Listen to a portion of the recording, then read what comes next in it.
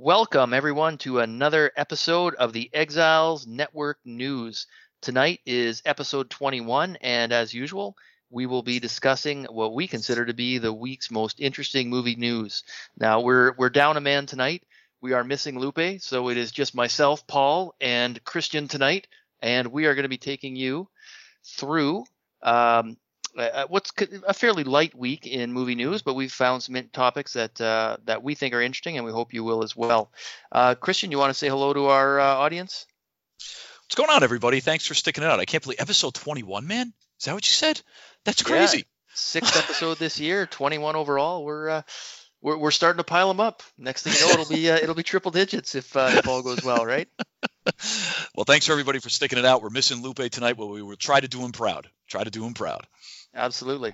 So I'll give you tonight's rundown. We're going to start off talking a little bit about last week's Matt Reeves camera test of the new Batman costume and a sample of the Michael Giacchino score. We're going to be talking about Ben Affleck's article in the New York Times yesterday, where he opens up about his battles with alcoholism and also gets into a little bit of talk about the what drove him from the DC Extended Universe. We're going to talk about Sonic's big weekend at the box office. We're going to talk about Indiana Jones 5. And then we're going to get into our coming soon section with trailers for The Green Knight, Stranger Things Season 4, and Castlevania Season 3. So starting off tonight, last week on Thursday, Matt Reeves gave a 55-second camera test, which he shared on Vimeo and through Twitter. It showed a very darkened look and brief look at the at what will likely be the costume for Robert Pattinson's Men in the upcoming Batman film. And we did get a taste of the Michael Giacchino score. Both the costume and the score were met with quite a bit of chatter online. I think, short version, I think the score was universally praised for the most part, at least based on what I've seen. And the costume was met with a little more divisive reactions. So, Christian, what were your thoughts on this 55-second clip, of which probably half of it was black screen? So, what did you think of the little taste we got of the Matt Reeves Batman costume for Robert Pattinson? You're right. It's a pretty brief taste. There's not much going on, and if you noticed, we didn't get the famous bat ears, so we didn't get a chance to see whether they're going to go for little nubs a la BVS, or if they're going to do something crazy more like the Arkham City series in the video game. So we have no clue quite yet. I'll talk a little bit about the score first, and then I'll go for the outfit, which seems to be exactly what you said. That's where most of the people are having their fight online. I thought the score was kind of haunting. When I first heard it, I had to listen to it a couple times in a row without looking at the Robert Pattinson reveal, because I actually really liked the score. It was dark. It was mysterious. As I said, it kind of had a little haunting aspect to it, and it just sounded really cool. We don't know a ton about this movie yet, so the only thing that I guess we're hearing is that it's more of a noirish Batman, and it's gonna concentrate a little bit more on his detective days. It's obviously a younger version of Batman than what we had with Ben Affleck, so that fits with that. It definitely sets the tone, so it remains to be seen if that's what we're going to get moving forward. Now, the suit itself, I don't know. I don't have a ton of issues with the suit. I'll be honest with you. I really don't. The body part of the suit, if you will, looked a lot like that Arkham Knight / Arkham City series. And there's these rumors going online where people are like, oh, I read somewhere that the bat symbol is made out of the gun that killed his parents. And we don't know if that's true. Kind of badass if it is, but we don't know if that's true. That part looked cool. So you had this very militaristic armor looking thing. And if it's a younger Batman, cool. I get that. But the cowl looked like it was stitched together from leather. It looked like bad cosplay. And there was this strange kind of collar that was going back to where the cape should be, and that looked like kind of like Comic-Con level cosplay too. So there was this mix of really high tech with really low tech, and for me it didn't quite work. Now again, you just said it a minute ago, it's a 55-second clip that's mostly like dark screen. So I don't know 100% what's going on here. I'm sure we'll get a little bit more, but it was a bit underwhelming. I'm willing to give them a pass because of the short clip and because this is a younger Bruce Wayne, so more like Batman Begins. That suit definitely got altered as time went on. He was able to turn his head, and he was able to do a lot more things in the Christopher Nolan trilogy as you got towards The Dark Knight Rises. So I'm willing to give them a little bit of a pass there. So we need to see more of it. But I'm 50-50 on the suit right now. The score, I'm 100%, but 50-50 on the suit. What about you? Yeah, Christian, very much like you. I like the costume. I think there was some clashing of styles going on. So first of all, my immediate impression is it is reminiscent of the Arkham Knight suit, and I like that. I thought that looked really cool. The collar, he's got that he's got that popped collar. It's a short version. The only thing I can really think of that's reminiscent of is probably the Gotham by Gaslight Batman suit, but he's got a big goofy pop collar in Gotham by Gaslight. So yeah, he does. This is sort of a scaled down version of that. And then the last influence I sort of picked up was the Lee Bermejo bat suit, where with the hyper detailed, hyper realistic take. And I love the Lee Bermejo costume, but that's where you sort of get the stitching from, and it works very well in the Lee Bermejo costume as a whole. How those pieces mesh for this one, though, I'm not completely sold, but overall, I'd say I'm more positive than negative on this. I don't really care about the gun as the emblem. Whether or not that is a gun or not, I don't know. I've heard people say, I have no experience with guns. I'm not a gun owner. I live in Canada. It's not really a thing here. Certainly handguns. So that's not nothing I can weigh in on. But I have heard people who know gun owners who say that doesn't look like a gun handle. So if it is a gun, it's modified. But it could just be some tool, or it could be nothing. It could be a little hinged, a little hinge symbol in the middle to give flexibility. I mean, who knows, right? So overall, I like the look of it. I don't care either way about the gun. I don't care if it pops out, turns into a tool, or if it just looks cool. I'm fine with that. It is dark, it is short, but we do, and there's still things we don't know, right? We don't know what's this going to transition down to, and is he going to have a belt, a utility belt? What's that going to look like? What are his boots going to look like? What are his gloves going to look like? Yeah. What are his ears going to look like? As you pointed out, is he going to have super long, skinny, pointy ones? Is he going to have little nubs?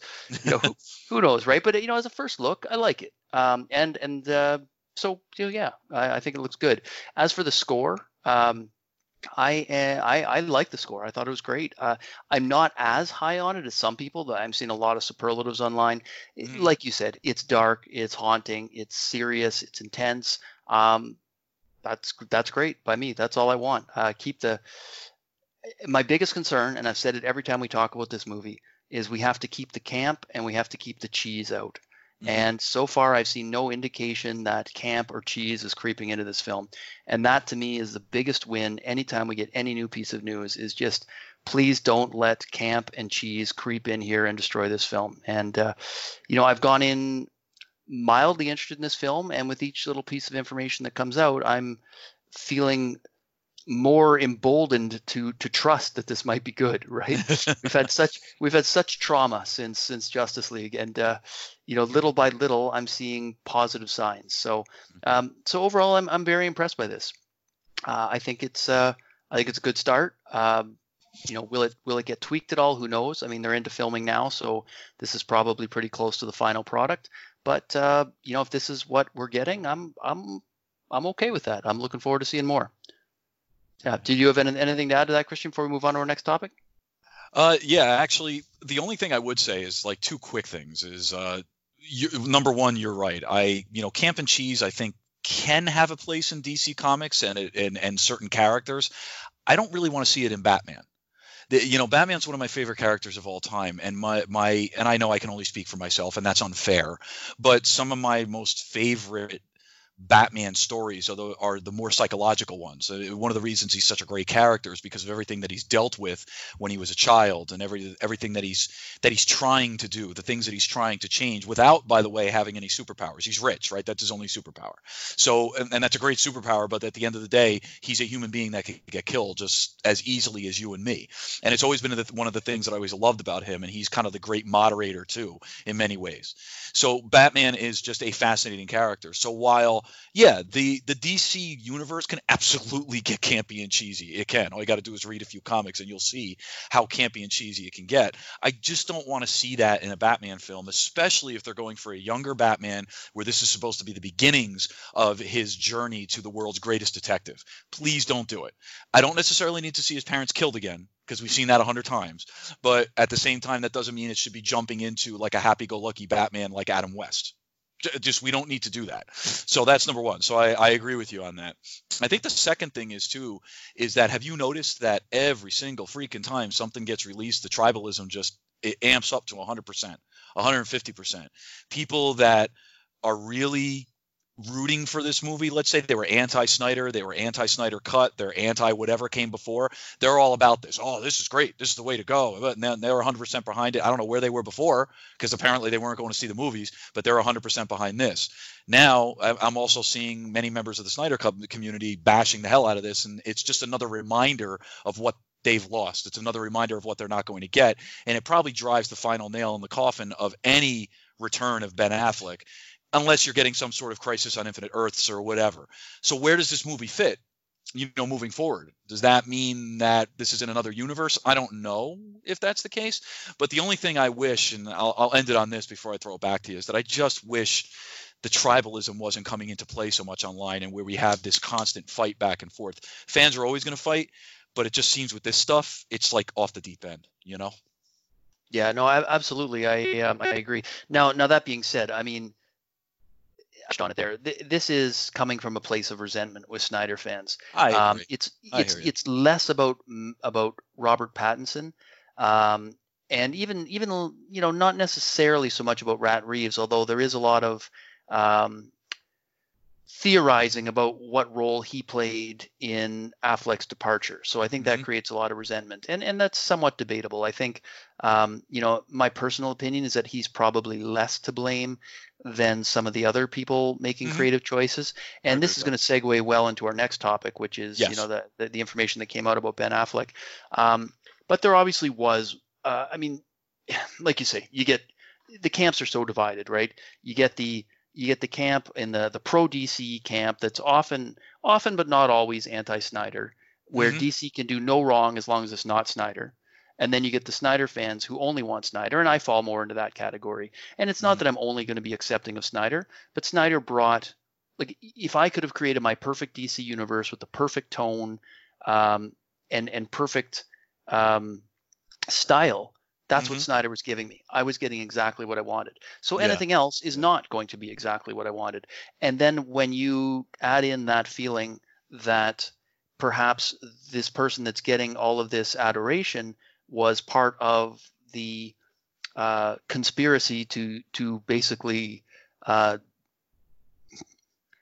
lack of a better word, destroy the DCEU from within in an attempt to course correct, let's say, or someone that was part of the usurping of Snyder and Affleck, then of course there's going to be a resentment and a resistance to it. I think Matt Reeves. Well, I obviously I don't know any more than anyone else that reads all the articles and tries to piece the clues together, but I think he's fairly far removed from the real sabotage, right? I think I think whether or not he had a choice to cast Affleck or not, or whether Affleck was fully out, as I say, we'll talk about in our next segment. So in summary, I agree with you, the tribalism, that there's a middle ground here. I mean, the pro DC fans, anyone non-Snyder could do no wrong, and they hate the Snyder fans for not thinking of it the way they do. And Snyder fans have dug in. Now there are some reasonable people, but you do see a lot of the extremes online. So moving on, to the New York Times article. So this came out yesterday. And this was an article. Yeah. So Ben Affleck came out, and he's finally opening up a little bit. And, the narrative was up until this point that he just couldn't crack the script. I think it was on Kimmel. He'd said, I just couldn't crack the script, and, it was time to let someone else have a shot at it, which I think most people that followed this closely knew was mostly BS, especially when you have yeah, exactly. Like when you have, especially, you've got people like Jay Oliva who flat out came out back in September and said, that the original Affleck's script was the best script he's ever read. His exact quote was, Ben had a kick-ass starting from the beginning. He said the original Affleck script was the best Batman script I've ever read. Ben had a kick-ass story, and I believe the audience and fans would have loved it, which Joe Manganiello replied to with a check mark. Yep. And this was in response to Bill Raimi from Batman on Film. This was, I believe it was, boy, the years blend together now since the since the sabotage of Justice League. But I believe this was September 4th of 2019 and 2018. But who knows? We've been hearing this stuff for a while now. So Affleck, long story, getting back to the original point, he is got a movie coming out, The Way Back, which arrives in theaters on March 6th. It's very very close to his personal story. It's about a high school basketball coach who basically is a fall down drunk who blows up his marriage, lands in rehab, and has to come back basically. So he is starting to open up now in interviews for this, and he's opened up in this article about, among other things, his alcoholism, his fight to get sober again, his marriage, and even touched on some of what went down with with the DC Extended Universe, and before I get on with that, he has come back with a vengeance. He's cleaned himself up. He's been through rehab a couple of times now, 2017, again 2018. In addition to The Way Back, he's got 3 other films coming out this year, which is remarkable, really, when you consider the you don't often see someone starring in 4 films. So he's got, additionally, he's working on, or just finished acting in Deep Water, which is a psychological thriller co-starring Ana de Armas. He's going to be on Netflix later this month in Mystery, which called The Last Thing He Wanted, which is alongside Anne Hathaway, directed by Dee Reese. And then he's also working, and this is one that really interests me, he's working on a script for something called The Last Duel, along with Matt Damon. I'm really into that too. I can't wait. That one's, if that one actually comes out in 2020, it's currently slated for December 2020. It's being produced under 20th Century, so Disney. It is tentatively targeted, as I say, December 2020, and it's going to be directed by Ridley Scott. It's set in the 14th century. So you give me a historical epic directed by Ridley Scott, man, starring Ben Affleck and Matt Damon, and that's as good as it gets. That jumps into my top 5 or 6 for the year if that comes out this year. So and even on top of that, he's working on something called King Leopold's Ghost, which is an epic about the plundering of the Democratic Republic of Congo back in I believe it was around 1900. So he's got a ton going on. But as I say, getting back to the DCU connection, he's opened up a little bit about what caused him to leave, and instead of saying that he couldn't crack the script, the story's changed it a little bit. So just to give you the full quote from this New York Times article, it basically says that he stepped aside, allowing Matt Reeves to take over and Robert Pattinson to don the cowl after deciding that the troubled shoot for Justice League had sapped his interest. Affleck never seemed to enjoy his time as Batman. His sullen demeanor while promoting Batman v Superman: Dawn of Justice in 2016 resulted in hit me sad Affleck. And of course, you got to take a shot at Batman Superman, right? I mean, you can't get through an article without taking a shot at Batman v Superman. Then he goes on to say, I showed somebody the Batman script, Affleck recalled. They said, I think the script is good. I also think you'll drink yourself to death if you go through what you just went through again. And that's a clear reference to what happened with Justice League. So so there we're getting some honesty, right? We're starting to get to the truth of the matter. He had a script that was good.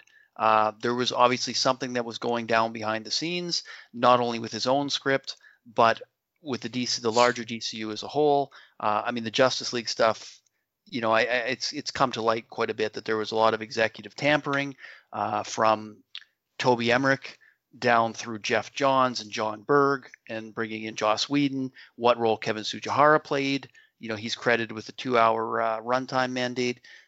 All of that combined basically to sabotage Justice League. And obviously there is a feeling that Ben Affleck would have been subject to that same kind of meddling with his Batman script if it wasn't already in progress. So, what are your thoughts on all that, Christian? What's your takeaway from this article? There's a lot to break down there, and obviously, I would never pretend to know, Ben Affleck or know what he's going through. I have my own emotional and mental issues, but he's had them too, and I'm so happy that he's been much more open about them. I can't help but feel so good for the guy. There's two sides of this. There's Ben as Batman, and then there's Ben as the human being, right? There was the New York Times article that you referenced after he talked about the way back and talked about what it was about. And it hits so close to home, right? A puffy, willful, fall down drunk who blows up his marriage and lands in rehab. Like, oh my God, right? Like you're reading that and you're like, God, that's Ben describing something that could have possibly happened in his own life. He goes on to quote, he said, "People with compulsive behavior, and I am one, have a kind of basic discomfort all the time that they're trying to make go away. You're trying to make yourself feel better with eating, drinking, sex, gambling, shopping, whatever. But that ends up making your life worse. Then you do more of it to make that discomfort go away. Then the real pain starts. It becomes a vicious cycle that you can't break, and that's at least what happened to me." So before we get into Batman talk, I just have to say that that's so open and so honest. And I think I feel for him, especially as a person that's gone through what I've gone through. I think I feel for him more than I did before. And if stuff was going on behind the scenes, which apparently it was at WB during the time of Justice League and the time of when he was supposed to be making his Batman film, I'm not surprised that could have contributed to his downfall, if you will, his mental state. It's a horrible examination of what could have been going on with him. And I hate it when I hear people are millionaires, they're billionaires, they're famous, they're this. They shouldn't be upset. They shouldn't be depressed. Bullshit. I don't care how poor, rich, famous, not famous. I don't care how old or young you are. These things can hit you at any time, and they could be truly debilitating. It is a disease. What he is suffering from is a disease. And his creativity, he probably puts everything into his work. You see it in The Town. You see it in Argo. He was a good Batman. Count me as somebody that didn't necessarily think he was going to be a good Batman, and he was a good Batman. I was very surprised at the kind of Batman he was, pleasantly surprised at the kind of Batman he turned out to be. And I really liked him in the role, and I wanted to see him doing more. So you could tell that he put 110% of himself even into that, even into the Batman character, very much like Christian Bale. So from a human perspective, I'm glad he's getting better, and I'm glad he's on the mend, and I'm glad we're going to get a chance to see more Ben Affleck behind the camera and in front of the camera. So that's great. Now we go to number 2, Ben Affleck as Batman. Look, apparently at the beginning he was iffy on Batman, but he chose to do it when he read that Frank Miller was going to be the inspiration for Snyder's take, and then he read Snyder's take and loved it. He liked what was going on. He liked where it was going. It would make sense that his movie would fit into that Snyder-esque universe and be part of that aesthetic. So he probably had the script. Jay Oliva is 100% correct. It was probably kick-ass because most of what he writes seems to be pretty kick-butt lately. But then DC Films decided to blow everything up and go in a completely different direction. They've been tampering like crazy. They tampered with Justice League. They tampered with Suicide Squad. And if this guy put 110% of himself into this, was really interested in directing and starring and writing this movie, and then ran into executives that wanted to change into a more Marvel formula, and this is coming from an MCU fan, I don't think they should have done that. It's not surprising to me that helped to kind of push him off the deep end. Does that make sense? That it helped to kind of push him. I'll let you go. It saddens me that there's a lot going on when we read what he said that absolutely puts 2 and 2 together, and it almost what's the word I'm looking for? It reinforces the things that we've read about what was going on behind the scenes, and it's not a surprise. Go ahead with what you were going to say. I interrupted you. Yeah, no, sorry, Christian. I was just going to jump in and sort of further your point. Go for it. Yeah, no, I agree. When you're dealing with those struggles to begin with, and some of this dates back to 2015, even back when he was working on Batman vs Superman, and he, and that's not necessarily problems with the studio. That's his own issues with alcohol and his marriage. He managed to keep himself in shape. But during Batman vs Superman, but you can see by the time he was in the Justice League reshoots, the wheels had fallen off, right? He had put on a ton of weight. He was There's obviously two not different doing well. Bens, man. There's two Yeah, I different mean, Ben Afflecks in that. Yeah, definitely. it had clearly taken a toll on him, and he did not want to be there for the reshoots.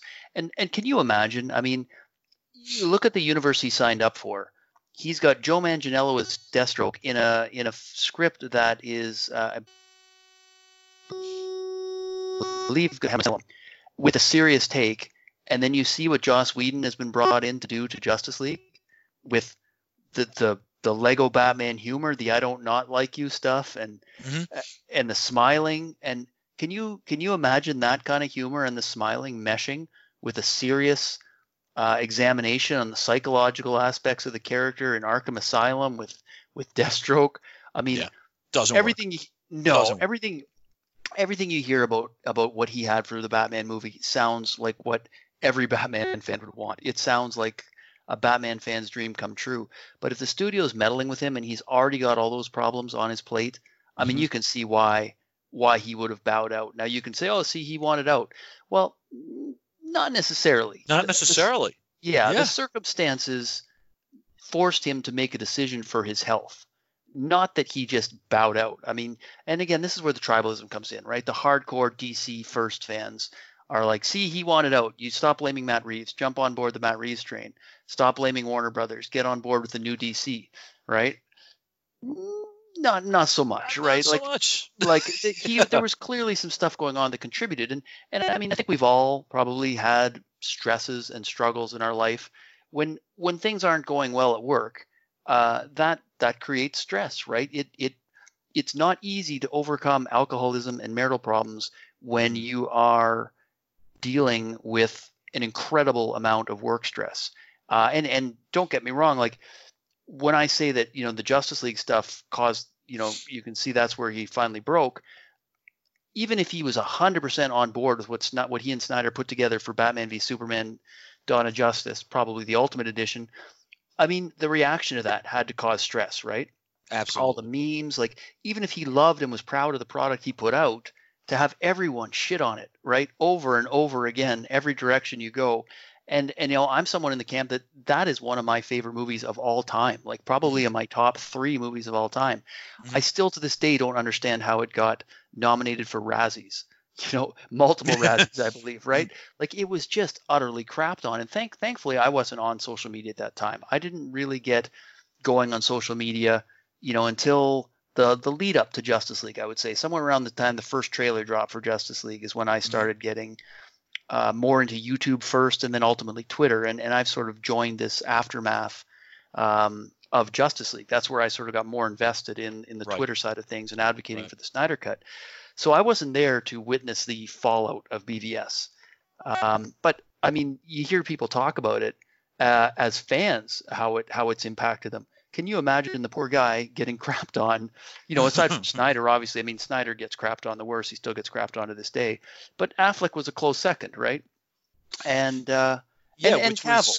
Which is strange considering, and I apologize for interrupting you. That's strange considering that so many people said that he was the best part of BVS, right? There were so many people that were just saying, oh, I hated that movie, but I loved Affleck.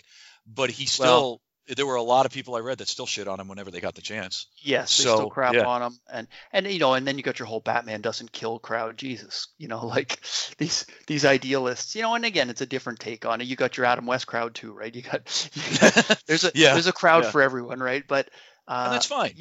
And that's fine. But you could see why that would have caused him stress, and then to see your vision, Snyder's vision being butchered, and knowing you're next in line to have your vision hit with the hope and optimism crusade that we've talked about before, right? I mean, can you imagine? Of course you'd check out, right? Like he probably fought to a point. Depending on who you listen to, you'll hear that Jeff Johns was the the one that he was basically battling with over the script. And who knows? I mean, we're not in the room. You hear a lot of smoke about Jeff Johns being the main guy to blame. I mean, he was brought in as the president of DC Films with a mandate to fix things after BVS in May 2016. So, given that mandate, given the social media narratives, it would not shock me if Johns was the guy Yeah. I mean, he's the logical culprit, right? I mean, you've got Berg as well. You've got Emmerich empowering him. I mean, Greg Silverman left um, in December 2016, was replaced by Toby Emmerich, and that's when things really went to shit, right? It was after Yeah. after Yeah. December 2016. So that combination of Emmerich, Johns, and Berg under Tsujihara, and to be honest, I mean, I think Tsujihara probably has the least blame of those four guys, except for maybe Probably. the 2 hour runtime. Um, but if that's really his, if it wasn't Emmerich's or Johns or Berg's, who knows, right? I mean, there's obviously pressure on all these guys to make decisions to try to make their franchise popular like the MCU. And so they tried to mimic Kevin Feige in the MCU model, and it was an utter disaster. But can you blame him? Can you blame him for leaving? And like you said, like you started out, it's first and foremost, it's just nice to see that he's got his life back on track. Exactly. Exactly. And that's the main thing. And you know what? Hopefully, if someday he finds a renewed interest in this role, hopefully they'll provide him that opportunity, because it sounds like everything he had was what every fan would want to see, and he has a passion for the role. Whether or not his passion has been permanently killed or just temporarily killed, time will tell, right? Hopefully more honesty will come out. Hopefully we'll get more about the behind the scenes, and hopefully we'll get to see what he had one way or another, either if not through the film, maybe we'll find out more about what his script involved. So yeah, and I think there is something to be said too. I think we talked about it in one of our previous ENN episodes as well. Every single time the guy wanted to talk about another project that he was working on, somebody slapped Batman on top of him again and was like, "So, what you doing about Batman?"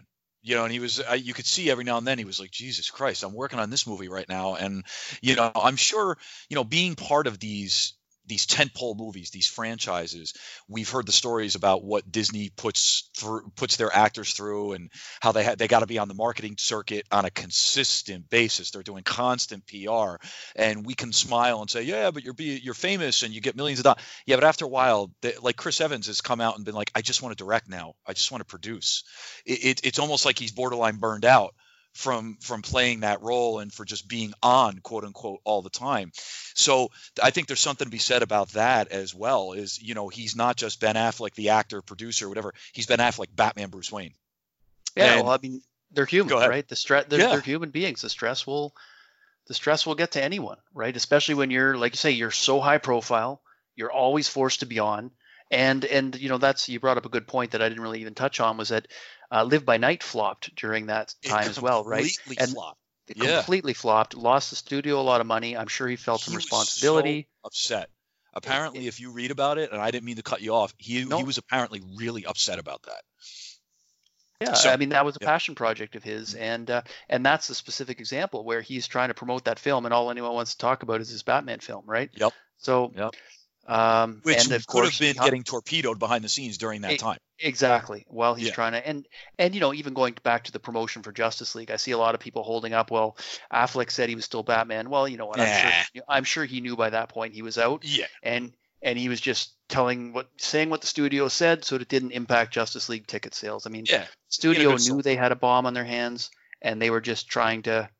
I mean, they were trying to tell people it was still Snyder's movie. They were trying to tell people Batman was still, or Affleck was still Batman. They just wanted our tickets on opening weekend, and before they basically said, "Oops, sorry," it was incredibly dishonest by the studio. I mean, they knew what they'd done, and they still sold this as a Snyder movie, and they weren't being honest with what was going on with Batman. It was really disgusting behavior by the studio, and thankfully they're all gone with the exception of Toby Emmerich. Yeah. So that's, I guess, the one saving grace is that they brought in a new regime. Hopefully it's a less toxic environment, for people to work in. Hopefully they're getting back to that director-driven mandate, although, there's always going to be some amount of producer interference, especially with a big tentpole property where you've got to worry about things like toys and, impact to the brand and all that sort of stuff. But, so. Yeah. And hopefully Ben is on his way back, like you said. That's what's important too. Yeah, it'll be interesting to see how some of these projects go. None of them screams huge moneymaker, but hopefully he'll get. Yes, hopefully good for him. Hopefully he'll get some satisfaction from what he's doing, and hopefully these things. I mean, they also don't have huge budgets, at least from what I've seen for most of these. Exactly. So hopefully there won't be the same pressure, and he can get back to doing what he enjoys. And who knows? Hopefully maybe I'd love to see him again in future. There's a short window. I mean, he's not a young guy anymore. If No. he is going to reprise this role, if he has a change of heart and wants to come back, that window's not going to be open forever. Nope. But who knows? There's still a limited amount of time where, you can hold out that little sliver of hope. Although I wouldn't hold my breath on it. Yep. Although I guess Hugh Jackman played Wolverine until 50, so there's nothing. But anyway. Yeah. True. Yeah. It'd be the right chemical cocktail and the lifestyle to go with it, and who knows, miracles can happen, right? Well, shifting gears a little bit from moving away from the DCEU, and we've gone over that a bunch of times now. We've gone over a couple of episodes. There's been a lot to talk about with the DCEU and with WB. So, I'm glad we continue to do it. Hopefully now we can talk about something that is supposed to be a little bit more fun. Sonic the Hedgehog apparently defied all expectations this weekend with a record-breaking performance at the box office. Now, Jeff Fowler, he's on cloud 9 at the moment. And I don't know. I mean, this is his feature directorial debut, if I'm not mistaken. So I can't really blame him. He's having a lot of fun with the blue blur, and he's been all over Twitter. He's going crazy. So naturally, everybody involved in the film was completely thrilled. And Sonic's box office continues to go up. Before I give you the numbers, Jeff Fowler did put on Twitter just before, he said, "There's one word in my head this morning, and it's gratitude. Thank you to all the amazing people that helped to make Sonic movie the most. And most importantly, thank you to the fans for sticking with us and delivering an extraordinary, record-breaking weekend. Much love to all of you." So the box office numbers, it made $58 million in its first 3 days, but it was a President's Day weekend here in the United States, so that's $70 million in 4 days. That gives it the fourth best opening over that holiday weekend of all time. And then if you get an A grade from CinemaScore, a 94% audience score on Rotten Tomatoes. This movie, by all intents and purposes, is a success. But it had an interesting path to the big screen.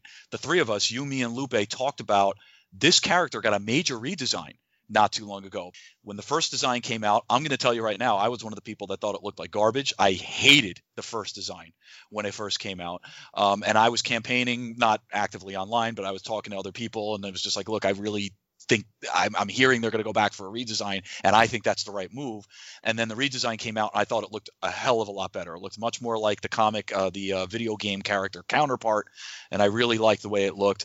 And now the reviews have come in, and everybody else likes it too. So the fear was that we would force the studio to make the change. Nobody would go see the movie, and then everybody would be pissed off and say, "See, we told you, you're going off and making the studio make this change," and then nobody watches the movie. But lo and behold, it makes a ton of money over the President's Day weekend. So I wanted to hear what now I haven't gotten to see the movie yet.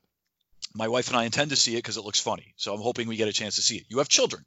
You have a little girl. So you guys may go to see it. So I was wondering what you thought about the reception that this got, the money that it made, and do you think this was the right call, man, going back and changing the design and quote unquote caving to the fans? Because apparently it looks like it was the right call. What do you think? Okay, I'm going to own this. I'm going to own my take. If you go back through our episode history, and I don't remember which episode it was, we reviewed the Sonic trailer, I believe, and I was on record saying that this was going to flop hard, and that all the people that demanded the Sonic redo had no intention of seeing the film in the first place. I was not a Sonic fan. I am baffled by the number of people that are apparently Sonic fans, and I stand corrected. So if that is any evidence of the quality of my opinions, you know what you can do with my opinions on other topics. So, yeah. So toxic. I was completely wrong. I'm stunned, honestly. Now that being said, I have no real love for this character. I haven't played video games in years, with the exception of Madden, right? I played football video games, even going back to my childhood. I didn't really care about any games except football and hockey, video and baseball on God, what was the old system I had? After the Nintendo, there was a Super Nintendo and then a Sega Genesis. Sega Genesis, I guess is what I had. Sega Genesis, yep. And I believe I even had an Xbox for a little while. And then eventually I got a PS3 only to play Madden, and I never owned anything but Madden every year. So I just had no love for the Sonic character. Turns out my wife actually loved Sonic back in the old Sega Genesis. That was a game that she had a real feeling of nostalgia for, right? So I went out, and when I saw those those classic Sega game, like 40 games in one for the PS3, I went out and bought that, and my daughter started playing Sega with her, Sonic with her, I should say. And then I've since bought another Sonic game for them to play, a more updated version. So this was actually something that my daughter wants to see. This is my long way of getting to that point. We didn't have a chance to get out to see it this weekend, but it's a possibility we'll actually hit this one in the theaters. And from what I've heard, I spoke to a couple colleagues at work that both loved it. They went in with low to moderate expectations. They said it was really entertaining, that Jim Carrey did a great job, and that they really enjoyed the film. So hey, surprising, but it's getting good word of mouth, and there was a surprising initial uptake for it. So I guess one, I underestimated the property, and two, I guess the people demanding a redo of the character, redesign of the character, did intend to back it up with their wallets and showed up. So hey, good for Sonic. Yeah, I mean, you raise a good point. That I think is the biggest thing. One of the biggest fights I saw online was that you bastards, you all asked for this redesign, and none of you are going to go see this movie. It's going to tank, and then here we go again, and you got the director's vision, the creator's vision, and going on, and then they quote unquote caved and they made the change, and the character looks better. I don't know what else to say. It's almost universally people say the character looks better. I've even seen people online say, I am angry with what they did, but yes, the character looks better. I've even seen that, where people have just been like, I'm disappointed in going back to what the fans wanted, but the character does look better. But look what happened. It goes off and makes that much money. And video game movies, by the way, are tough. They're tough. And this, I think, ranks up with Detective Pikachu in terms of money. So it looks like it's doing well there. The recent Tomb Raider movie made a decent amount of money. That movie's getting a sequel. Maybe there is something to be said about these more CGI-driven kind of fun family adventures with maybe getting a mix of action adventures thrown into the mix there as well. And maybe that's the way forward for some of these video game movies, because they've had a really bad history in theaters. They really have. What were you going to say? Well, I was just going to say that, despite the fact that they are, there's always this narrative that we've never had a good video game movie, there's been a number that I've enjoyed. I mean, there's been enjoyable ones. Yeah. Yeah. I mean, I've liked, the name's skipping my mind, Assassin's Creed. I enjoyed that quite a bit. I think we've talked about that before with Lupe. Yeah. I thought it was quite good. I mean, I'm not I'm not someone that's very familiar with the game itself, but that's my kind of subject matter, and I thought the movie was good. I like Michael Fassbender. I thought it was good. I was on Disney Plus the other night, just a couple nights ago, and I noticed The Prince of Persia with Jake Gyllenhaal was there. Now, I have not watched that recently, but I remember liking that.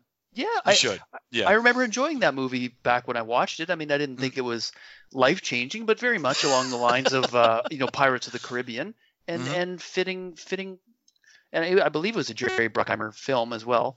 It fits in with that style of film. And if you like that style of film, I don't know why you wouldn't like that one. So maybe financially they've never had one blow the doors off. But I mean, I like the new Tomb Raiders. The old Tomb Raiders were successful with Angelina Jolie, right? We got three of them, didn't we? So I think we got two. We got two of them. Was it only two? Okay, maybe it's two, right? So I mean, this narrative that we've never had a good video game movie. Define good, because I think there's been plenty that have been pretty decent. I mean, certainly entertaining, and obviously a few that have been financially successful enough to get a sequel. So, I think it's an old narrative that is maybe not accurate, or is, in the eye of the person perceiving the films, right? But, as I say, good for Sonic. Blew away my expectations, and I may be part of the crowd checking it out. It's probably going to be this weekend or not at all, because Onward comes out the weekend after. And once Onward comes out, I'm going to want to see that. And then we've got Bloodshot coming out shortly thereafter, and there's something else coming out in that time frame. So it kind of goes bang, bang, bang down the line. And I'm with you. And I think this is going to be the weekend where I'm going to do it. And I'm pretty sure I'm going to. But it's interesting. I did not expect it to make that much. I didn't expect it to flop. I didn't expect it to make the kind of money that it did. And it looks like it's going to do pretty well. It's going to make all its money back and then some. So could you be staring at a Sonic sequel? It's the question. Wow. Yeah. Well, why not? Right. I mean, I think it's almost you'd think it's almost a certainty after this, right? So and it goes off and beats Birds of Prey. Anywho, Was I not supposed to mention that? No, Sorry. you know what? Hey, you know what? After an hour 20 minutes of us talking about Birds of Prey without having seen the film last week, I don't think we need to go there. But Yeah, no reason to. I feel bad for Birds of Prey, but hey, you know what? Uh, There's no point beating that one to death anymore, right? No, absolutely not. But a big congratulations to Fowler and to his entire team. They took a risk. They did what they needed to do. They made the changes. They listened to the fans. There's been an argument online. At the moment, doesn't seem to matter. They got an A+ on CinemaScore. They're doing really well on Rotten Tomatoes with the aggregates. They're making money. That's really all that matters. And everybody seems to be happy with this movie. And I've seen a lot of adults coming back on Twitter and on Instagram saying how much they enjoyed it with their children. And at the end of the day, I think that's really all that matters. So congratulations to that whole team. I'm going to see it. You're going to see it. Yep, we're just part of the that's it.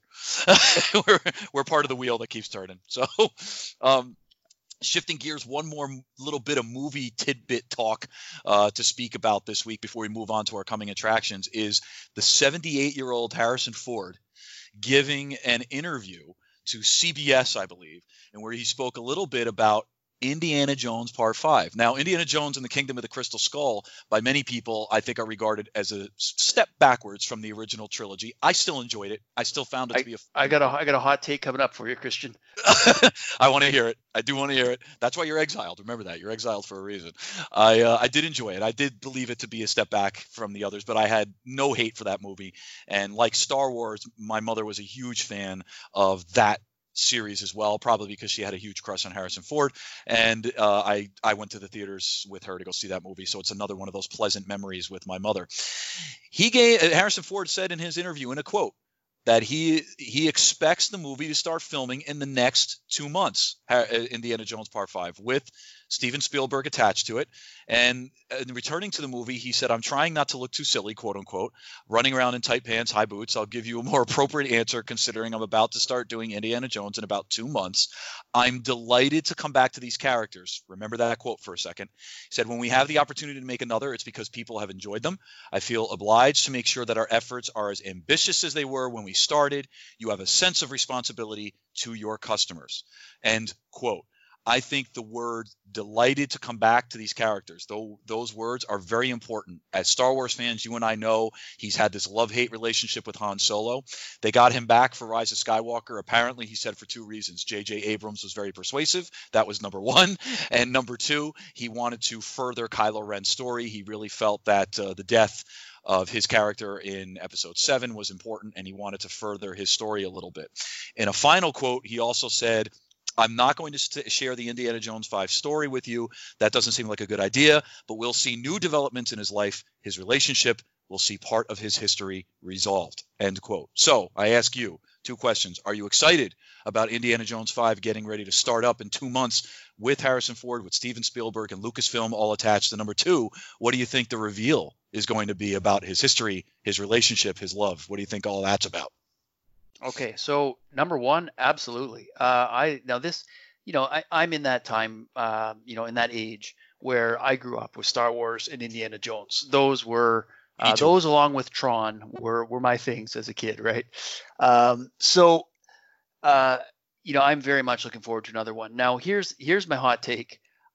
I did not like Kingdom of the Crystal Skull when it first came out. I had a lot of issues with that film, and it felt like a big drop off from the original trilogy. I've recently rewatched the original trilogy and Kingdom of the Crystal Skull with my daughter. Kingdom of the Crystal Skull is not much different from the original trilogy, and I would say it's a far better movie than Temple of Doom. Temple of Doom is clearly the worst in my mind. Is clearly the worst of the Indiana Jones movies. Number one for me, Raiders of the Lost Ark. Yeah, I would agree. And then I thought Last Crusade was a step up from Temple of Doom. Temple of Doom leaned more into the camp and the comedy. And shock treatment too, like shock camp comedy. And the depiction of female characters is really off-putting. It did not age well. It did. No. So the Temple of Doom really aged poorly. And when I look at what I criticized Kingdom of the Crystal Skull for, namely Shia LaBeouf swinging from the vines and catching up to a moving Jeep, that scene wasn't as long or as painful as I remember. Now, it still needs to go. It should have never been there. But as a whole, I actually enjoyed this movie quite a bit, and Mhm. I would put it on par with Last Crusade. Wow. More so than Wow. yeah, it's not that bad. I think people had an expectation that it was going to be an improve, like an evolution maybe of the original trilogy, because Mhm. filmmaking it has come a ways, right, since the original trilogy came out, and when you watch it now, it's just very much like the original trilogy, which maybe didn't fit so much at that time. I have a feeling it would be reviewed a little more kindly if people watched it now, and I would recommend go back, rewatch it. I mean, if you like the original trilogy and didn't like this one initially, go back and rewatch this. Give it a second chance. There's some things that'll bother you. I mean, I remember at the time thinking Harrison Ford was so old that it didn't look like he could hold his pants up anymore, right? They looked like I, they were falling off him. I'm so Um, happy you and said that. Yeah. and now he looks young compared to what you see in the Rise of Skywalker, Yeah. right? So it's going to be interesting, but I think there was actually a lot of potential. And leading into point number two, I'm not sure what the reveal is going to be, but I want to see a continuation, a true continuation of Kingdom and the Crystal Skull. I want to see Shia LaBeouf back as Mutt, Indiana Jones's son. I want to see Marion back. I want to see those characters back. So I don't know what the surprise is going to be, but Mhm. I mean the guy's 78. You got to transition, and I think Shia LaBeouf is a good actor. And I think they can work with him in that role. As if you're going to transition it to someone, I mean, clearly, I think the intent from Kingdom of the Crystal Skull was to set up Shia LaBeouf as Seems that like it. heir, and I hope they continue with that, because I think Kingdom of the Crystal Skull got a lot of unfair backlash. It's a little bit like Star Wars in the sense that people have romanticized what the original films were, and then when Mhm. you get more of the same, you're like, oh, this is terrible. This isn't nearly as good as the original stuff. When really, it's probably a little more like the original stuff than you would care to admit. So that's my thoughts on it. Maybe you've got more to say about the potential reveal, but I'm very much excited for this project. I love the Indiana Jones franchise. I want to see more of this story continued. I don't want to see a reboot, and that window is closing. So let's get it out there. Let's get it done. Hopefully, as soon as possible. So what do you think, Christian? What are your thoughts on this one? I'm with you. I don't think I want to see a reboot. I think I either want to see it end and it's over, so this is the final Indiana Jones and it's done and we get a nice definitive ending for the character, or there's some sort of continuation. I definitely am not as high on Kingdom of the Crystal Skull as it seems like you are. And I have a love-hate relationship with LaBeouf. I do. Sometimes I really like him, and other times I want to punch him in the face. Let me just clarify. High is relative to my initial Oh, okay. to my initial impression of Kingdom of the Crystal Skull. So this is not the pinnacle of filmmaking, but it is much better than I initially gave it credit for, and far more tonally consistent with the original trilogy than I cared to admit at the time I first saw it. So go on, Christian. Sorry, didn't mean to interrupt. Just want to clarify that point. No, you didn't interrupt at all. You know what? I got to admit, I agree with you on that point. Like a lot of people were, they bitched and moaned about like the fire ants and everything. I'm like, really, really? We had rats in Last Crusade. Yeah, you had all the snakes and Raiders of the Lost Ark, and you had an unbelievable amount of bugs that were confined to only one room in Temple of Doom, and for some reason never exited that room, and they just lived in there. So, Well, I don't want to hear any. Go ahead. Well, I was just sorry, Christian. I was going to add to that point that, and there's always some comedic nonsense surrounding a car Always, chase, right? Like, and it was always. more of the same, right? And I think at that point in my life, it bothered me more than it did when I was a kid watching the original trilogy. But when you look at them side by side, they're not that different. If you're going to No. criticize one, go criticize the others. And I said the same thing about Rise of Skywalker. You're going to criticize it for some of its fault, go Mhm. back and criticize some of those same faults in the original trilogy. So And anyway, I've go on, carry on. And I've always felt the same way too about Last Jedi. The criticisms about Last Jedi. There's a lot of people that they criticize it for stuff that the original trilogy and the prequel trilogy did. This stuff happens in movies all the time. It's because movies are so subjective. All of us feel different things. But I also saw some criticism about Kingdom of the Crystal Skull where they were saying, well, why did it have to be aliens? We had religious artifacts. Yeah, but in the second one, it was just pure magic. I mean, they basically had no explanation in Temple of Doom except for that the stones are magic. They had magic crystals in them. So, I think that this was a nice evolution of the series. I definitely agree with you there. I don't know if I want to see Shia as the young Indiana Jones moving forward, but where I do 100% agree with you is Marion is a fantastic character. I want to see her come back. I want to see that continuity. Mutt should come back. He's an important part. He's his freaking son. He should come back in this movie. So I think Well, he you should can't be a ignore part him, of it. right? You No, you can't just can't. ignore him. You can't just ignore him. Now, as for what isn't resolved, I mean, is a guy like Short Round gonna suddenly No, come that back? that I do not want. I don't want that kind of cheesy, stereotypical comedic character played for the kids. No, no, no, no, no, no. That's what I don't.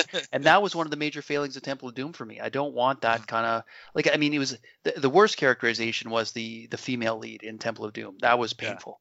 Yeah. So I want to stay far away from what they brought us with Temple of Doom, and get back to what we loved about the original trilogy. And like many, I mean, the Raiders of the Lost Ark was the best. And as It's the budgets get best. bigger and expectations Yeah. get bigger, things tend to try and outdo the last one and then get ridiculous and carried away.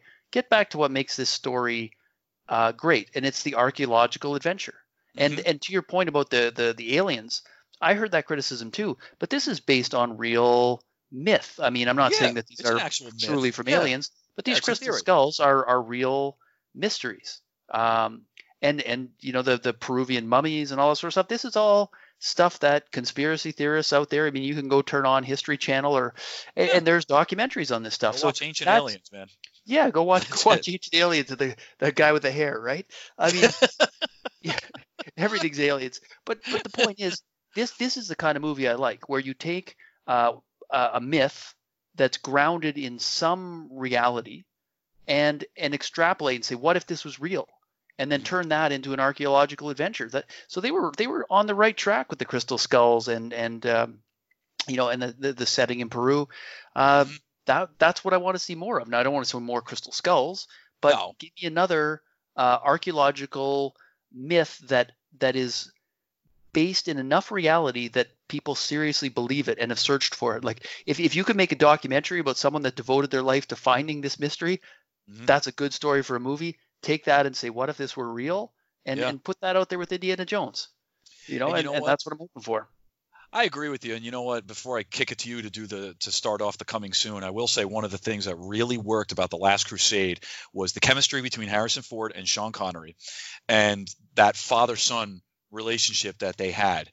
And maybe that's the way to go for the next movie. You had a little bit of that in Kingdom of the Crystal Skull, but you didn't have a ton of that because we all pretty much assumed he was his kid, but it wasn't revealed until later in the movie.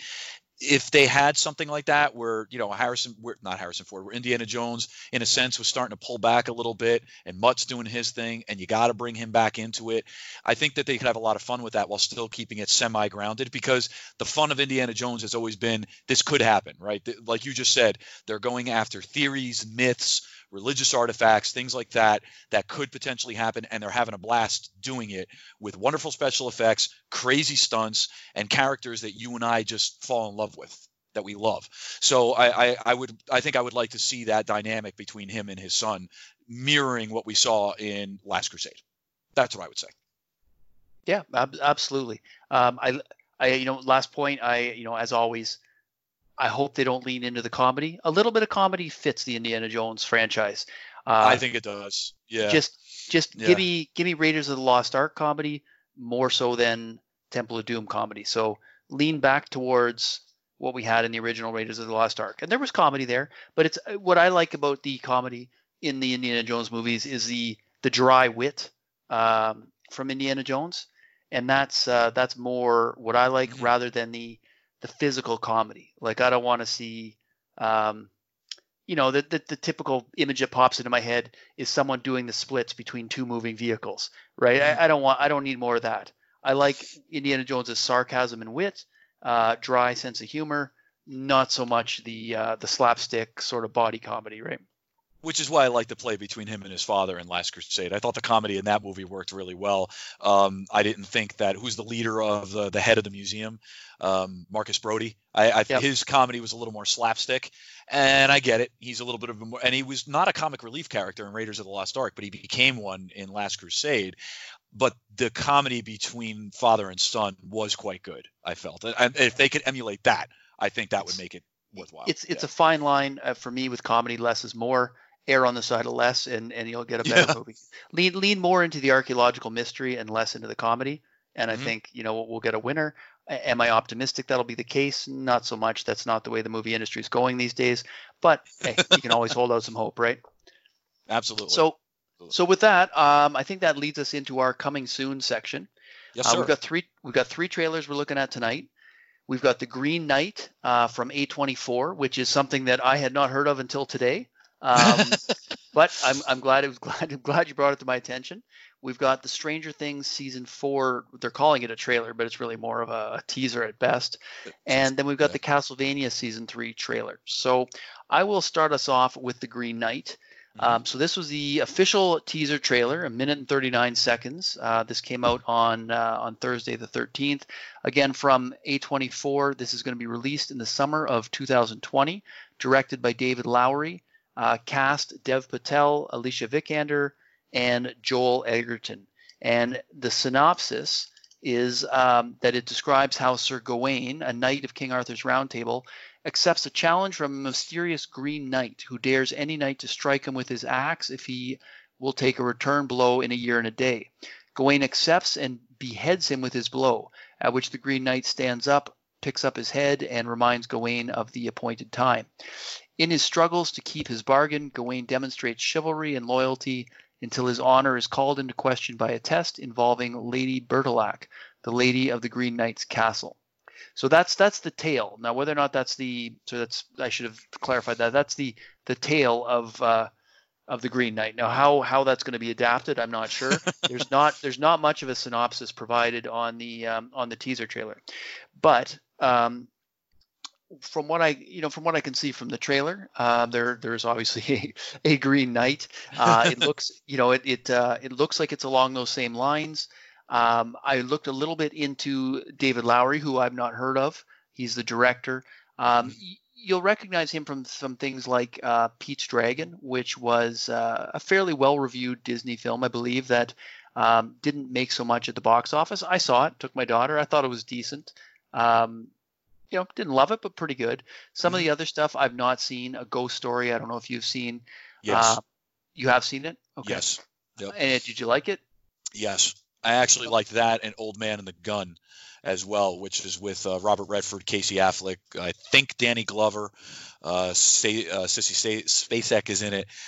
It's a really good movie. I would recommend you watch it, and because I think you would like it. It's about Forrest Tucker, who's a career criminal and a prison escape artist. Very good. Yeah, so I think you would like the movie. I would definitely recommend checking it out. Yeah, so that's Ghost Story and Old Man and the Gun. I'll have to add them to my watch list and hope I can squeeze them in somewhere. And I thought it was interesting to see that he is actually, according to IMDb, attached to direct the Peter Pan film, which is going to be a Disney live action remake. So that was news to me. So so he has a little more of a filmography and a lot of editing credits and a lot of writing credits than I would have expected for someone that I had not previously heard of. So with that said, what are your thoughts on this trailer? Did you like what you saw, Christian? And what do you think about it? A bit haunting. I was surprised. I was looking forward to this trailer only because of some of the other members of the Exiles not too long ago that have been telling me about it and said, wait for it. This is something you want. Now, A24 is a studio. I don't know if you realize, but they've pumped out some serious movies, man. Lupe, this is one of those areas where we need Lupe. But Ex Machina, Moonlight, Amy, Lady Bird. Bro, there's been a bunch of movies that this studio has pumped out. So this studio is no stranger to some pretty heavy hitters. It's no stranger to awards, whether it's the Golden Globes, the Academy Awards, or many of the others, the awards programs out there. So this is definitely not a studio that's a stranger to that kind of stuff. They pump out a bunch of these good movies. So this movie was a little under the radar for me, as I said, until some people pointed it out. So I was patiently waiting for the trailer. Haunting is the word I could say. And it surprised me a little bit because it seemed like it was definitely going to be something dark.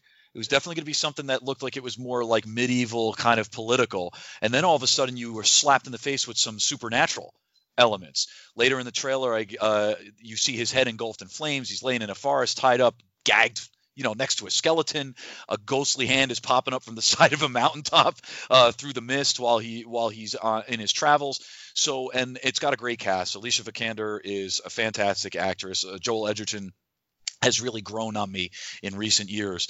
So I was pleasantly surprised by this. I want to see a little bit more. I'm not going to sit here and tell you that I'm desperately waiting until May 29th when it hits theaters, but This looks really good. I want, and again, I end it by saying it intrigued me. I want to see a little bit more. Give me a little more. So I want to read a little bit more about it. I hope we get one more trailer. But what we saw so far has now put this movie on my radar screen, which before it wasn't necessarily on my radar.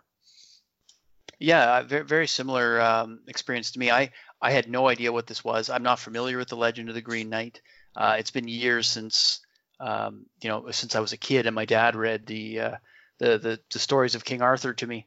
Mm-hmm. So this I'm not even sure if this is related to the main story or if this is some kind of offshoot. But this looks good to me. This now, is this something I would see in theater, like you say? Time will tell. Typically, this is the kind of thing that I would watch on streaming. But it looks good to me. It looks serious. It looks. I like these kind of legends brought to life. I like the serious tone. I like the dark tone. So this is my kind of thing. So I'm looking forward to seeing more. It's definitely opened my eyes and made me interested. And that's the purpose of a teaser trailer, right? So yeah. So mission accomplished. Yeah, absolutely. It did. It was intriguing. It was a little frightening too. There were parts of it that were scary. The monster looked good for the little bit that we got to see. And again, it's the word I continue to go back to is intriguing.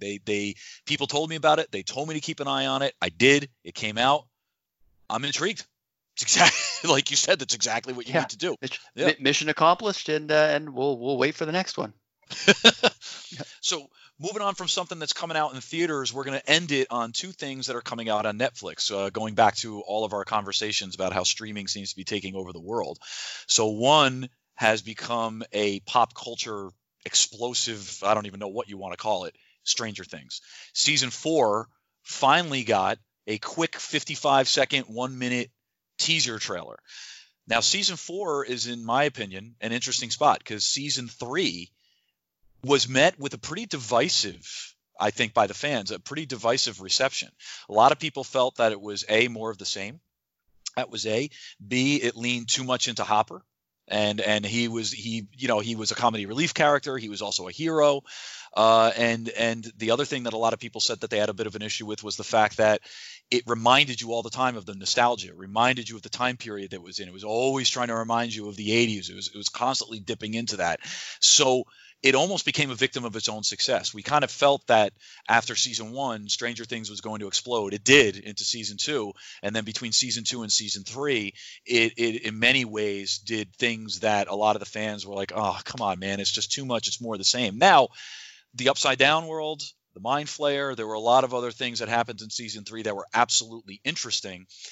Spoiler alert right now, at the end of season 3, Hopper dies, and he dies defending everyone else and closing the rift in the underground Russian base that closes the portal between our world and the gate to the Upside Down world as well.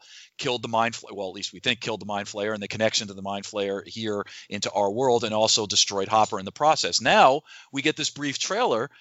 It's all in Russian. It looks like it's at some Russian camp in the winter. People are doing hard labor. And all of a sudden, lo and behold, Hopper is alive. And it ends basically on him taking off his hood, and you see his face. And that's it. So they're getting one of their big reveals out of the way already. And maybe they feel that that's the way to get people into season 4, is saying Hopper's alive. But of course, they're probably going to save one of the other major reveals for later in the season. So I ask you, number 1, do you care about this? Are you excited about season 4? Number 2, what do you think about this reveal? Do you think it's time for Stranger Things to take a break? What do you think, man? All right. So I'm excited for season 4. I'm not excited by this trailer. I mean, they really don't show you much. They just show you that he's alive in Russia. I'm excited for season 4 because season 1 and 2 built up so much equity with me. I did not like season 3. I love season 1 and 2. Season 3, listening to you recap season 3, I don't even remember season 3, and I'm pretty sure I finished it. But I thought it sucked. I mean, for a lot of the reasons you stated, they just leaned too much into the 80s, too much into the banter between the kids. Like it almost felt like a sitcom to me at some points. Like I cared about the Demogorgons and the Upside Down, and I don't remember getting much of that. Or if we did get it, it was more superficial and less interesting in season 3 than what we'd gotten in the first 2 seasons. So season 3 did not work for me. in fairness, I was probably reading or playing on my phone while watching the second half of that season because I tuned out halfway through.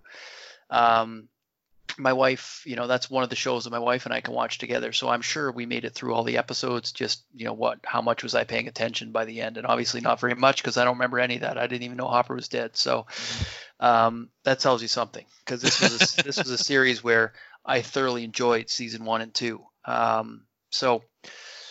It didn't kill the series for me, but it was a huge warning sign. And season 3 of Stranger Things gave me Walking Dead feelings, like the way I loved season 1 of Walking Dead, and then the franchise just went down the crapper. I sure felt that's where this was going in season 3. But 2 great seasons, 1 bad season. I'm going to give season 4 a chance. This teaser did nothing to move the needle for me, positive or negative. What did you think? Yeah, I'm with you. The teaser didn't necessarily do anything except give me a very brief aha moment when Hopper is alive. I don't necessarily think that I didn't know if they were going to stick with his character being dead or not at the end of season 3. You never know what these shows are going to do. And I highly doubt that this is their only reveal for the season. I really don't.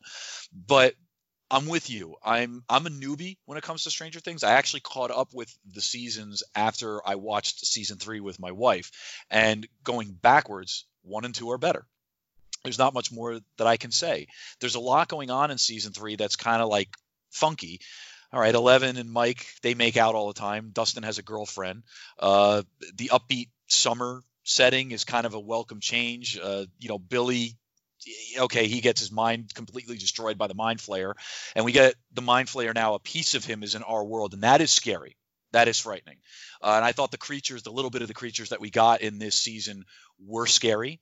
They were good. But exactly what you said a couple minutes ago, it felt like it was so far removed from the lore that was built up in season 1 and 2 and everything that they built up there. And they really just tried to up the nostalgia factor and really just say we're going to dive into everything that we thought made the show good, but it wasn't the stuff that actually made the show good. You know what I mean? There's a difference between those two things. Yep. So it sounds like the marketing department told them what works, and they doubled down on that. And the marketing department, as usual, is wrong. When you get the marketing team in there, getting their customer feedback and passing that on to the creatives, it almost always fails, right? I mean, Sonic was our one example where it worked, but on the opposite end of the spectrum, you got Justice League, right? So, which is probably one of the most colossal fails of all time, where customer feedback has been taken and used to butcher a piece of art, right?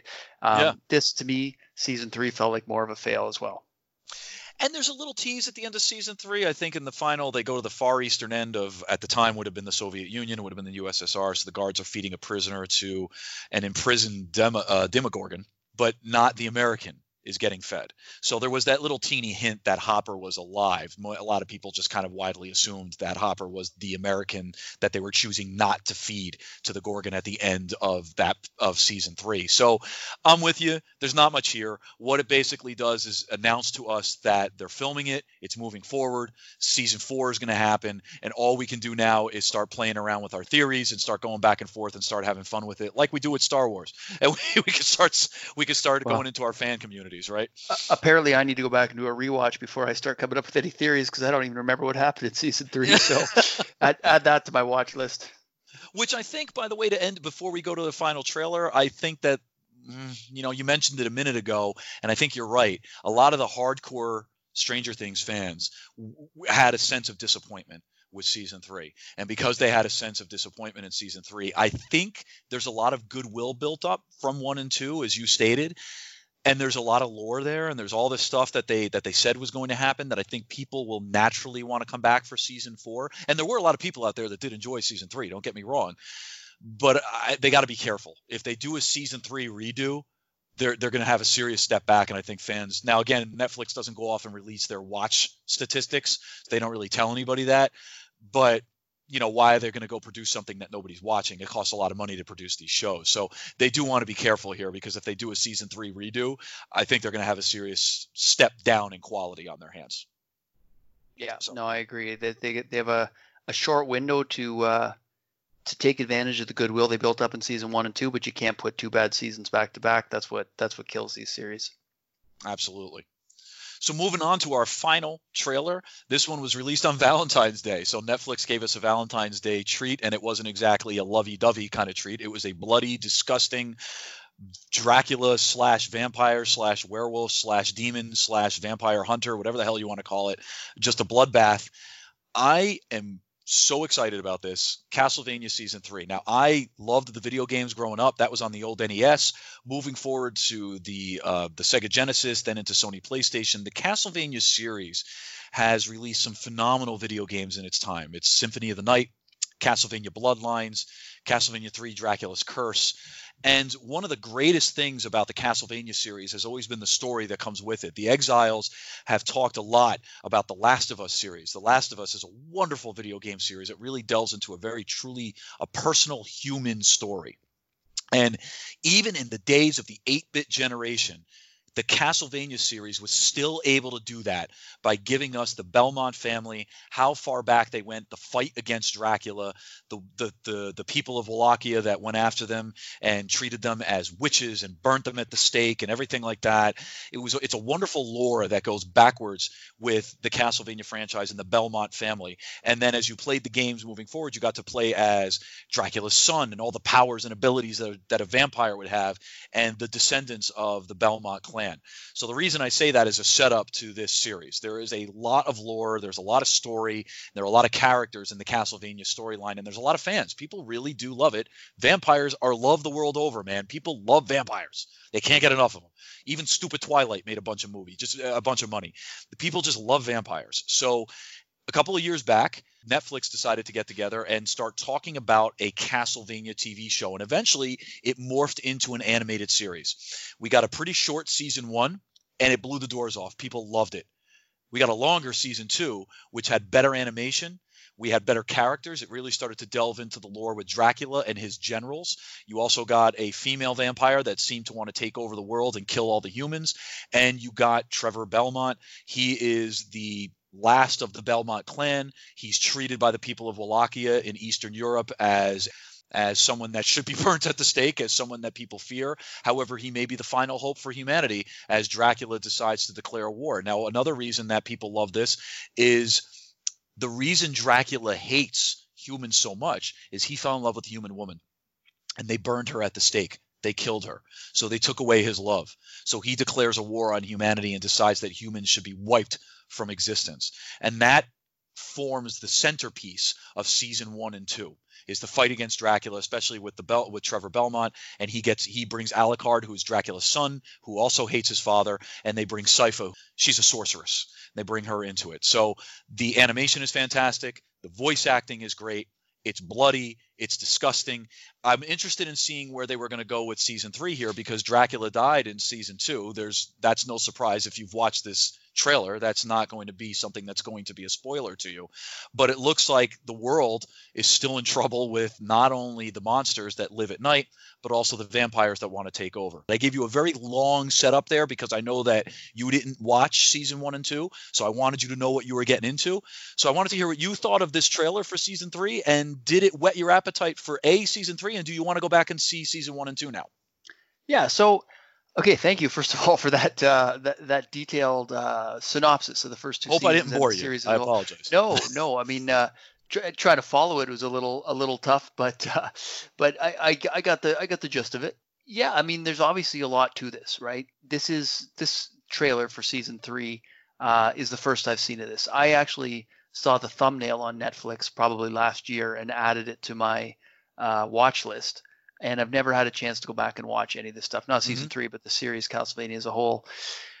I mean, it looks interesting. I'm not a huge vampire guy. I've had certain vampire stories that work for me, others that didn't work so much. So I don't necessarily have a real appreciation for the subject matter, but I don't necessarily dislike it either.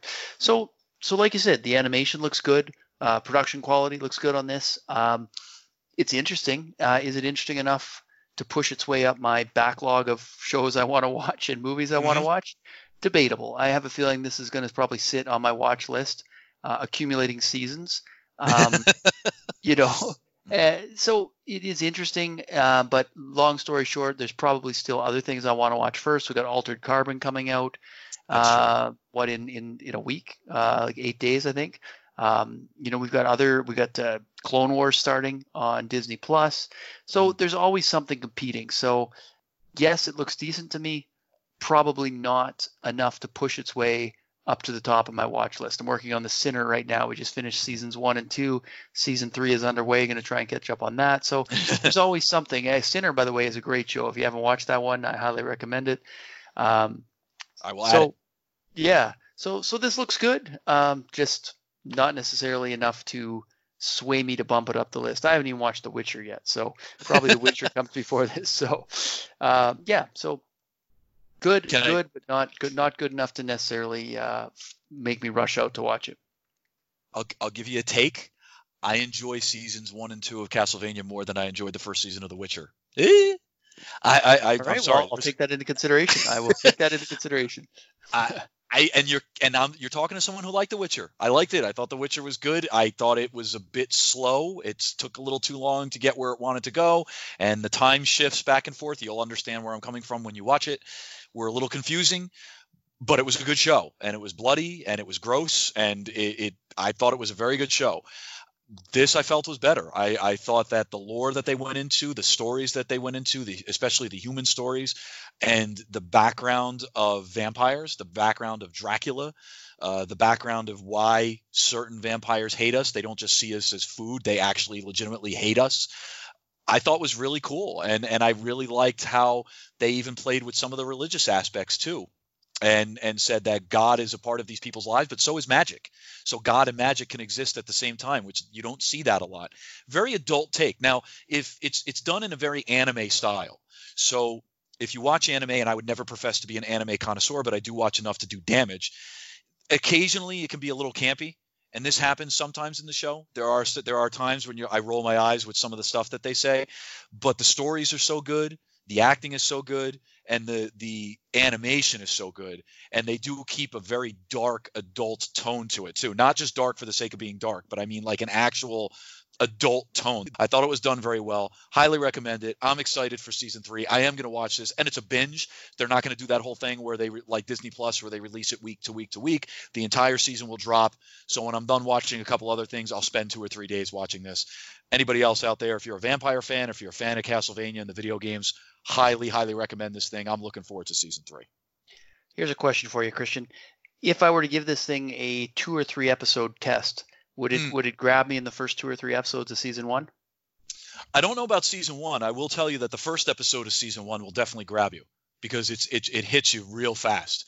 And then a couple of episodes into season 1, you're kind of like, okay, this is a short season, so they really need to get moving here. And then the final episode hits, and it's great. It's not to me until season 2 where the show really hit its stride. So I think it would grab you in the first episode, but in the middle of that first season, you'll kind of be questioning where they're going. And then it ended on a very high note. And then season 2 got going really well. There's a warning there for you. So I'll throw that out there. Right. Well, here's what I'll do for you, Christian. I will give episode 1 of season 1 a try when we are done this podcast tonight. I am going to give that a try. So you got to let me know what you think. Barring falling asleep, which is a recurring problem. I've fallen asleep 3 times in episode 1 of The Witcher. If I can pull through and stay awake long enough to get through season 1, episode 1, I will let you know what I think before our next podcast. Thank you. I want to hear it. All right. So any final thoughts on Castlevania season 3 before we wrap up tonight's episode? Nope. I think we crushed it. I just would like to push people to watch it. That's all. All right. Well, we have a strong recommendation and a detailed synopsis. Go out there and give a Castlevania a chance. So with that, Christian, let's wrap up tonight's episode. And to all of our listeners, by all means, we would love to hear from you. Let us know what you think. Let us know your opinion on any of these topics. You can comment underneath our posts on Twitter at the Film Exiles. We'll have this up. We're recording tonight on a Wednesday night. Hopefully we'll have our audio available to subscribers, and we'll post a link on our Twitter page hopefully by by Friday of this week, and the YouTube version will follow shortly thereafter. So please do engage with us. Let us know what you think about the topics, the podcast in general, either on Twitter or on our YouTube page. We would love to hear from you and continue the conversation. So, Christian, if anyone wants to reach out to you directly, where can they find you? If you want to talk to me about Castlevania, you can find me on Twitter at chart6363. Happy to chat about anything, all joking aside. Awesome. Well, enjoyed this tonight, Christian. And if anyone wants to get a hold of me, you can always find me on Twitter at @Paul_P. So once again, thank you for joining us, and stay exiled.